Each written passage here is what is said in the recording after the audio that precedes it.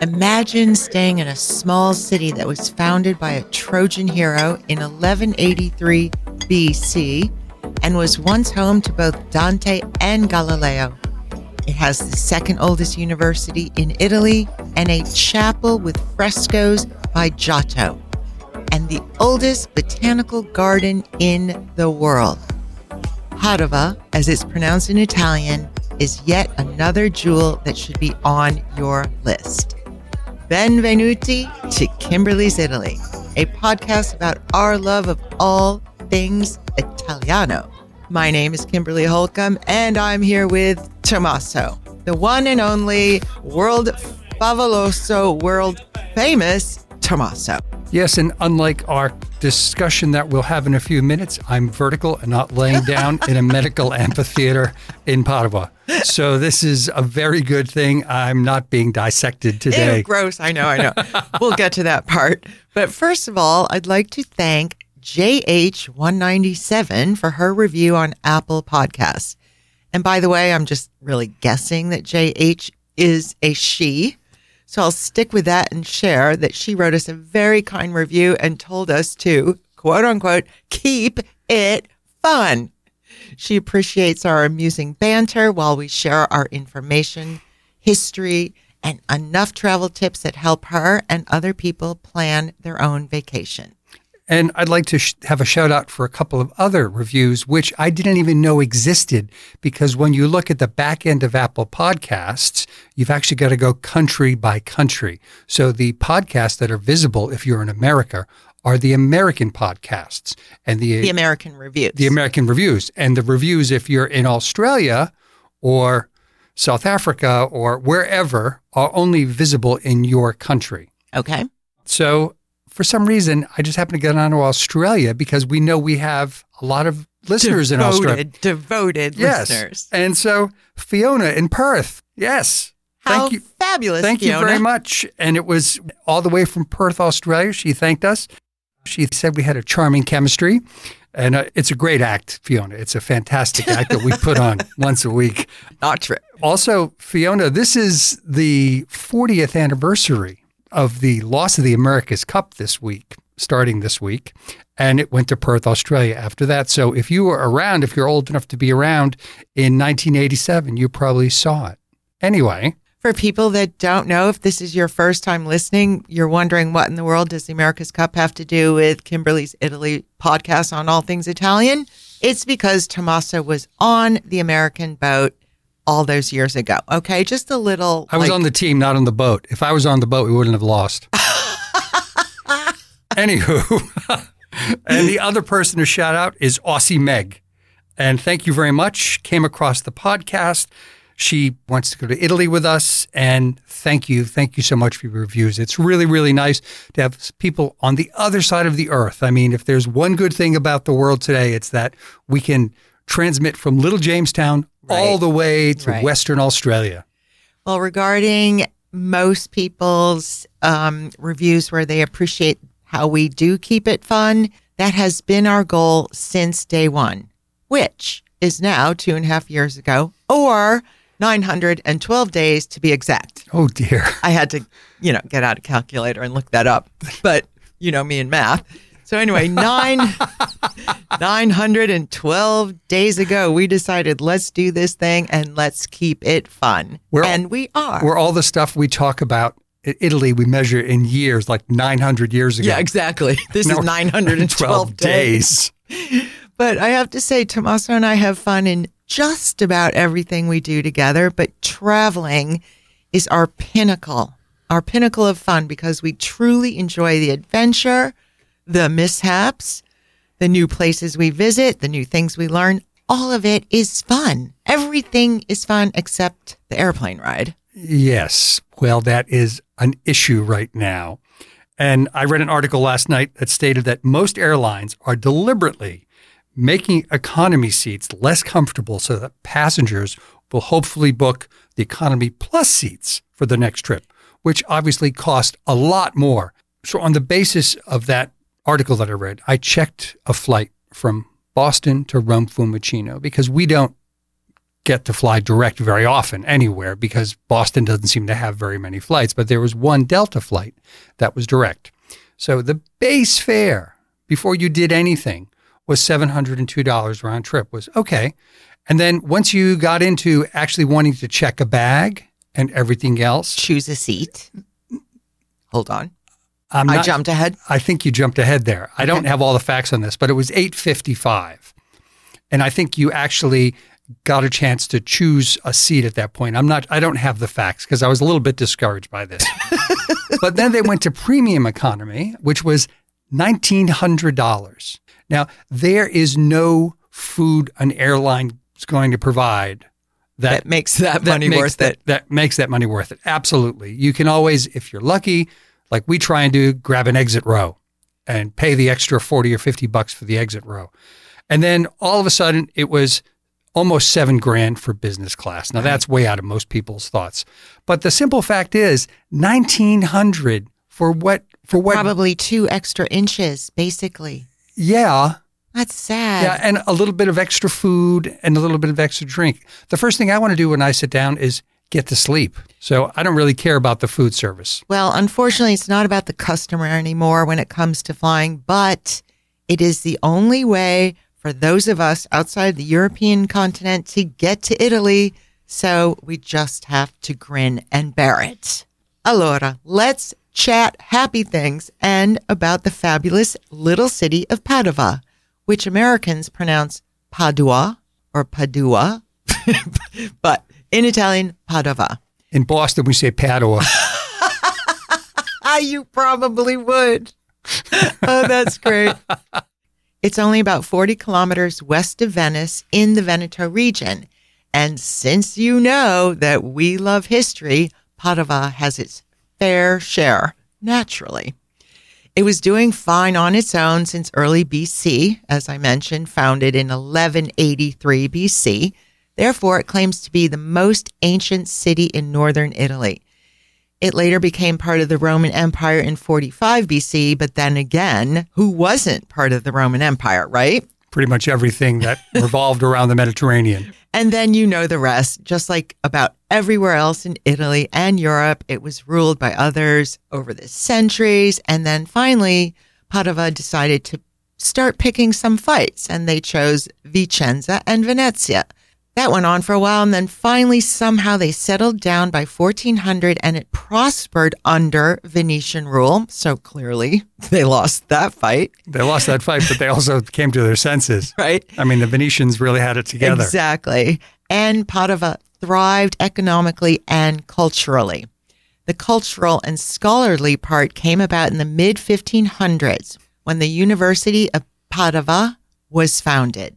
One of the teachers was Galileo, who taught from 1592 until 1610, and word is that those were the happiest years of his life. I just want to say one thing. There is no university professor that I had at BU that will be spoken about in 500 years. Boston University. Yes, Boston University. Okay. Well, you weren't living during the days of Galileo. That's so there you have it. Truth. There is a building at the university called Palazzo Bo, spelled B-O, and within that palazzo is a room called Sala di 40. Sala di 40, which means the room of 40, is definitely worth a visit if you go to Padova. There are murals painted on the walls of 40 international scholars, students, alchemists, scientists, physicians, and humanists that taught and studied at the university between the 14th and 19th century. And underneath one set of paintings on the wall stands Galileo's podium that his students made for him. It's very rustic looking. It looks like it's made out of reclaimed barn wood. It doesn't fit really in this room with all these beautiful paintings, but there it is. It's so fantastic to stand there and look at it and think, Dio mio, that's from a long time ago, made by his students. So it's an extraordinary room to stand in, knowing what these 40 people, plus most likely hundreds and hundreds more, made happen at this school. For example, William Harvey was an English physician, and he was the first person to accurately describe the circulation of blood in the human body, and he did so either in that room or in that school. Now, this type of subject, circulation of blood and all this kind of stuff we're going into, may not be at Get the very to the pasta. top. Get to the pasta. Exactly. We're not going to the pasta right here May today. not be the top of your list when you think of, I want to go to Italy for a vacation. But if you find yourself in Padova and in the university, do go see it. It's exceptional to realize what was studied there, learned, taught, and all from little teeny Padova. It was then shared around the globe. You go to Italy for a number of reasons, and oftentimes places like this will have less of the mass crowd also. Correct. And you learn something, and you're still going to get great food. Yes. You're just not going to be there with 3,000 tourists around the Trevi Fountain in Rome. Mm-hmm. I just want to speak 1 minute for the last tidbit about this university. I was so in awe of that surgical theater in Bologna. Remember, we sat there it was amazing. for a half an hour, and it was great because there was hardly anyone in there, so you could absorb and sort of And try and think sort of, about it. and place yourself in Right. that time. Right. But I found out that the one at the University of Padua is older. It is indeed. And actually, it's the oldest surviving anatomical theater in the world. I know. And I just want to say that about 20 videos were from the university's Facebook page. I got Yeah, they have a very thorough, extensive. exactly. It's one of the best things on Facebook. Right. But it's unbelievable to look at it. And they explain it so well. Even they are enamored by its history. Yes. And they deal with it every single day. They're proud. And it was built in 1594, and it is very unique architecturally. And I think sort of going back to building this, it was different to build things out of stone, but to build it out of wood, you had to join wood at that time. You know, it wasn't like layering stone, and it was friction that kept everything together, essentially. It's elliptical in shape. It has no windows and has 6 viewing levels, which are sort of stacked up if you look at it. There were students that stood behind these very ornate carved wood balustrades. I mean, nothing was given over to sort of industrial look at that point. No, it's stunning. Absolutely. If you think about the difference there when we sat on the wooden seats in the theater in Bologna, daylight streaming in, Right. you know, all these carved Wooden busts. the physicians around us. But still, I want to see this one regardless as well, because putting yourself in this position with no light and having this, excuse me here, but this corpse, you know, basically separated in front of you and examined in front of you. All right, gory. No, it must have been fascinating. But also, if you just think of the atmosphere, there was no electric light, so it had to be lit with torches. Exactly. You know, so you've got torches, you've got smell. and the major differences between these and two. no air conditioning. Exactly. And the major difference between these two anatomical theaters is that in Padova, they stood in those circular levels and stood and looked down, as opposed to, like you just described in Bologna, we were just relaxing on the Cross very your legs. comfortable. Exactly.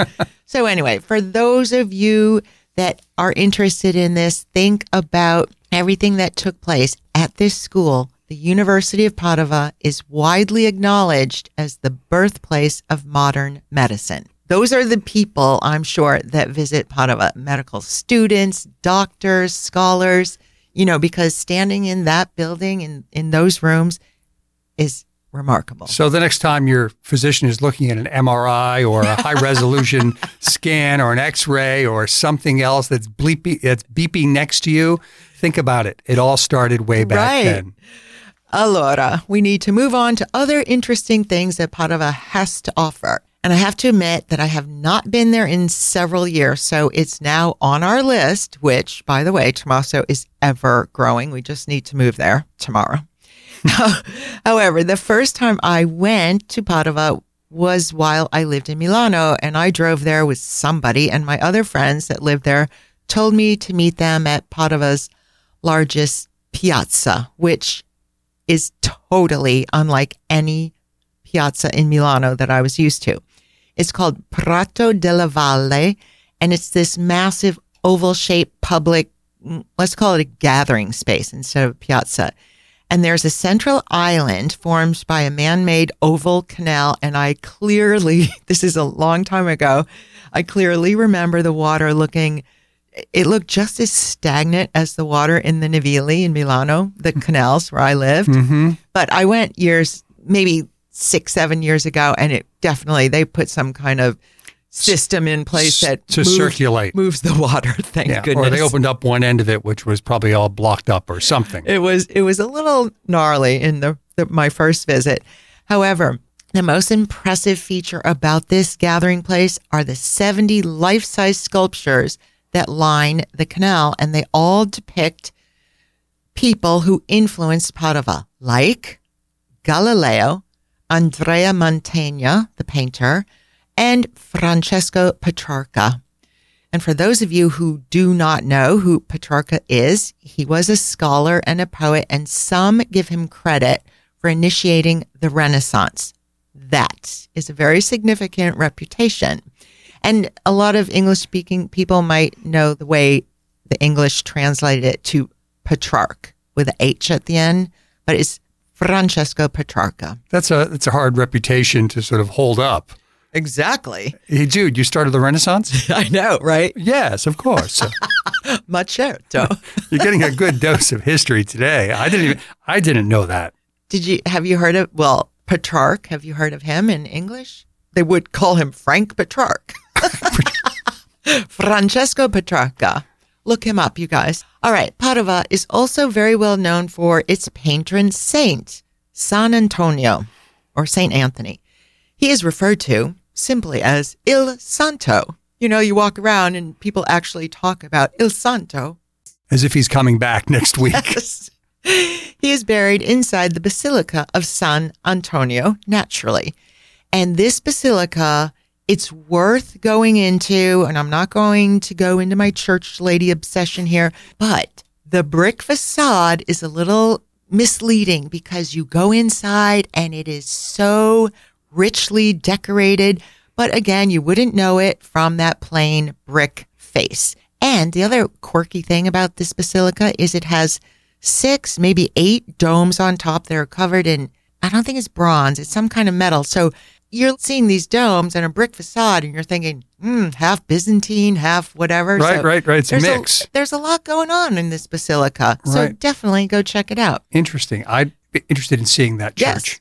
And one of Padova's other claims to fame is the world's oldest botanical garden, which, by the way, is a UNESCO World Heritage Site.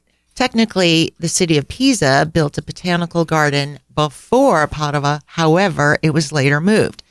Therefore, Padova's botanical garden is the oldest one on the planet in its original location. And all of this makes perfect sense that it's the oldest because the botany professors at the University of Padova grew all the plants for medicinal research. And do you know that is the origin of botanical gardens? I did not know that. I didn't know it either. So there you are, something new we both learned today. Well, yes, you learned it yesterday when you thought about this whole episode. I heard it today when you told me about it. Just now. Just now. Okay, so this garden was designed and built in 1545, and you can visit both the original and the newer garden, which has over 6,000 plants and 3,500 species. And when I read that, I was thinking, Tommaso and I have several friends here who are super talented gardeners. We are not in that group. No, we don't have the teeniest bit of green in our thumb. We grow weeds. Not weed, not marijuana, weeds in our yard. Plural, yes. Anyway, I can only imagine how Abby or Kate or Vivi, our friends, how they would react seeing this, the world's oldest botanical garden. That sounds like a potential kitten club trip. Good idea. Buon'idea, Tommaso. I'll share the word. Ladies. Yes. Okay, now let's move on for you art lovers. The painter Giotto. And by the way, do you know his last name, Tommaso? I don't. And that's because no one ever refers to it, like Leonardo da Vinci. You always heard that. But Giotto di Bondone. It's like Mick Jagger. You never hear the Jagger. It's just like Mick. Everyone's understood. Bad analogy. Sorry. All right. Anyway, Giotto di Bondone. He was commissioned by a local man named Enrico Scroveni to paint the walls of a chapel that had been at the time connected to Enrico's villa. And these frescoes line the entire chapel, and they narrate the events in the lives of the Virgin Mary and Jesus. And I am not sure if he painted the ceiling, but that is what I remember when I walked into this little chapel. It's pretty teeny. You walk in and boom, the ceiling, I think it had recently been restored. And the ceiling is this royal, screaming blue with little gold gilded stars. And then Giotto's frescoes are on the wall. It's incredible. So it's small, but it's really remarkable. And one more old and yet another amazing architectural feat in Padova. You need to go see Palazzo Ragione. It's immense, and the upper floor is believed to be one of the largest medieval halls still in existence today. That's pretty significant. Padova is so small, and yet it has all these like super significant places, things, history. And to be honest, when you walk into this Palazzo Ragione, into the upper hall, it's one of those places or interiors that literally makes you gasp. I'm not kidding. And why? You're looking at me like, why? I'm just looking at you why you didn't send me the link to this prior to the episode so I could have looked at it. You were busy doing other things. That's okay. Okay. Anyway, you can do it after the fact. All right. So they call it the Salone, which it just means a salon. So this large Salone is the largest hall in all of Europe without support columns. That's why you gasp. You walk in there and you think, even if you have no architectural background or study in you, you know something is totally unique here because you don't see support columns. It's so impressive. And first time I walked in there, I remember thinking, as I looked up at the ceiling, it reminded me of the bottom of an old ship's hull because it's all made of wood, lining it, and then perpendicular are the wooden beams that, what do you call that in a ship's hull? A rib?